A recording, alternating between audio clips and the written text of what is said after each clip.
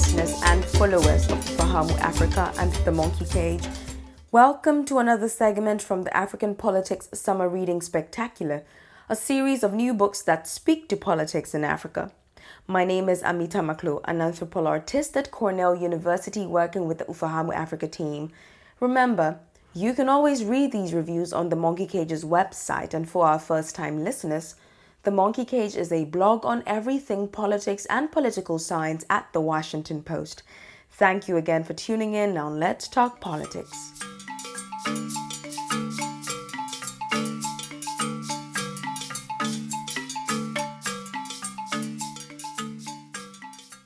Written by Kate Cronin-Furman, she tells us that States of Justice, The Politics of the International Criminal Court by Umar Ba asks tough questions about the International Criminal Court. Ba's new book illuminates the relationship between African governments and the ICC. Umar Ba, at the end of his book, asks why is it that the court seems able to deliver justice only on behalf of states rather than for victims and communities affected by atrocity crimes.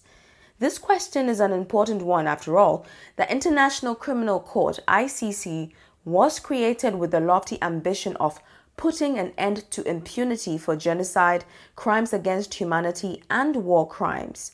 Central to this goal was the idea that no one, no matter how powerful, should be beyond the reach of international justice. Everyone, even heads of states, should be equal before the law. In practice, however, it has been clear that from the start, power is baked into the operations of the ICC. The governing treaty of the ICC, known as the Rome Statute, established the 4 core international crimes and declared that the ICC could only prosecute these crimes in situations where states are unwilling or unable to do so themselves. The United States, after heavily influencing the drafting of the Rome Statute, turned around and declined to join the court. Also, Security Council veto powers are insulated from ICC investigations they don't consent to, and powerful nations can protect their allies. All of these examples show that the distribution of power in the international system has a profound impact on the ICC's operations. But Ba tells us something new about the relationship between state power and the ICC's ability to deliver impartial justice. Specifically, that weakened nations in the system are also able to leverage their stateness to obstruct, influence, or instrumentalize the court. States of Justice is a powerful corrective to 2 prominent strands in the discourse about the ICC, which are 1. Assumptions that the biggest challenge for the court's entrenchment is the opposition of powerful states, and 2. Oversimplified critiques of the court as a neo-colonial institution that targets Africans. Ba carefully lays out a typology of how African countries engage with the ICC, showing how they strategically self-refer, engage with the court's complementarity regime, and shift between compliance and non-compliance with ICC directives to both influence the court and manage their own domestic political imperatives. Ba shows how each of these approaches exploits the formal prerogatives of statehood, that is, the global recognition as a legitimate governing authority. An example of this is the collapse of the persecution of Kenyan President Uhuru Kenyatta for his role in the 2007-2008 election violence following the intimidation of potential witnesses. Witness intimidation is a strategy available to anyone willing to commit violence, but is especially easy for those in charge of a national security apparatus. Leaders, even in weak countries, can use their country's police, military, and intelligence service to commit crimes with impunity, manipulate and intimidate witnesses, and ultimately escape justice. Because they have judicial sovereignty, that is, legal, formal control over governing institutions, they are free from most checks at the international level.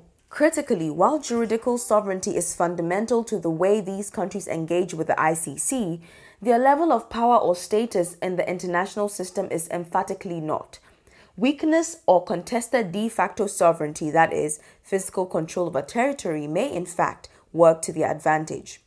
Ba observes, for instance, that in both Uganda and the Democratic Republic of Congo, the states' instrumental use and manipulation of the ICC was facilitated by ICC personnel's lack of understanding of the national and local political dynamics. Among the most interesting episodes chronicled here are the efforts of successive Côte d'Ivoire regimes to involve the ICC in domestic political struggles by inviting it to investigate crimes that occurred in disputed elections. Ba shows how deeply unprepared the ICC's Office of the Prosecutor was for Côte d'Ivoire's past and present leaders to displace the Ivorian political arena to the Hague courtroom, and for the ways in which its own pragmatically driven choices about whom to investigate and in what order would play into the government's hand. Looming in the background of Ba's argument is the fact that the International Criminal Court is a relatively new institution. The case studies here offer insight into open questions about where the boundaries might lie for the court's jurisdiction over countries that are unwilling or unable to prosecute mass atrocities, and the limits of the ICC's ability to manage leaders who refuse to cooperate. But they also touch on deeper questions about the court's future.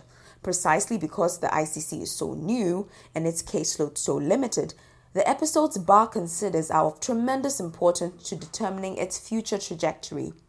They serve as the cases that countries and organizations will look to inform their understanding of the court's capacity to deliver justice as well as countries' ability to resist its efforts. Ba's argument that the ICC can and will be instrumentalized by all countries, even presumptively weak ones, is a challenge to assumptions that the arc of the international system is bending towards justice. This is also Ba's answer to the question posed at the end of his book. International institutions are created by governments in their own image, and that means that even a court that is ostensibly dedicated to the neutralization of power and the protection of individuals will always be a tool most easily wielded in service of states' interest. Thank you for listening. We hope you enjoyed this review. Remember, you can access these reviews on the Monkey Cages website, and do not forget to follow the Ufahamu podcast and the Monkey Cage on social media. I am Amita Maklo. Have a fantastic rest of your day. Thanks for listening to this week's episode of Ufahamu Africa. You can find more episodes, show notes, and transcripts on our website, ufahamuafrica.com. This podcast is produced and managed by Megan Demin, with help from production assistants Jack Kubina, Chukwufunaya Ikechukwu, and Manuel Topet. Our non-resident podcast fellows are Chidu Nyaruwata, Wanjiku Ngugi, Sama Fazi, Gretchen Walsh, and Soinato Lebo. We are generously supported by the Carnegie Corporation of New York and receive research assistance from Cornell University and the University of California, Riverside. Our music is courtesy of Kevin McLeod. Until next week, Safiri Salama.